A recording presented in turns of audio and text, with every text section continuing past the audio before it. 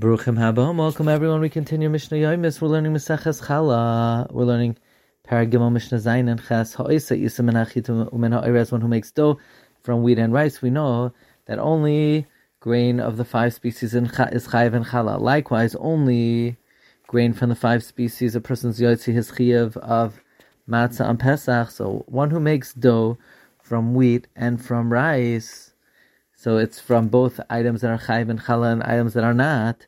Yesh batam dagan. If it has a taste of dagan, chayav it's b'chala, it's chayiv and chala. V'yotzi ba'adam yidei ba'pesach, and a person's yotzi is chayiv on Pesach. V'mein batam dagan. If it doesn't have the taste of grain, ena chayav it's b'chala, it's not chayiv and chala. V'ein adam yotzi ba'yidei ba'pesach, and a person is not yotzi his chayiv on Pesach. Mishnah Ches hanoitel sa'ar me'isa sh'leihurma chalasa.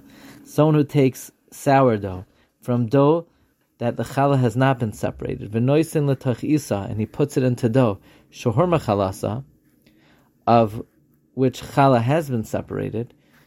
So basically, you're creating a mixture of dough, which is partially chulin, and dough of tevel. So we say im yesh lo parnasim makam acher, if he has a batch from somewhere else that together with the sourdough will have the minimum share of 5 reva'im of flour that is chayav and chala. So what he'll do is he'll take that, he'll knead it into the dough, of which chala has been separated and it has not.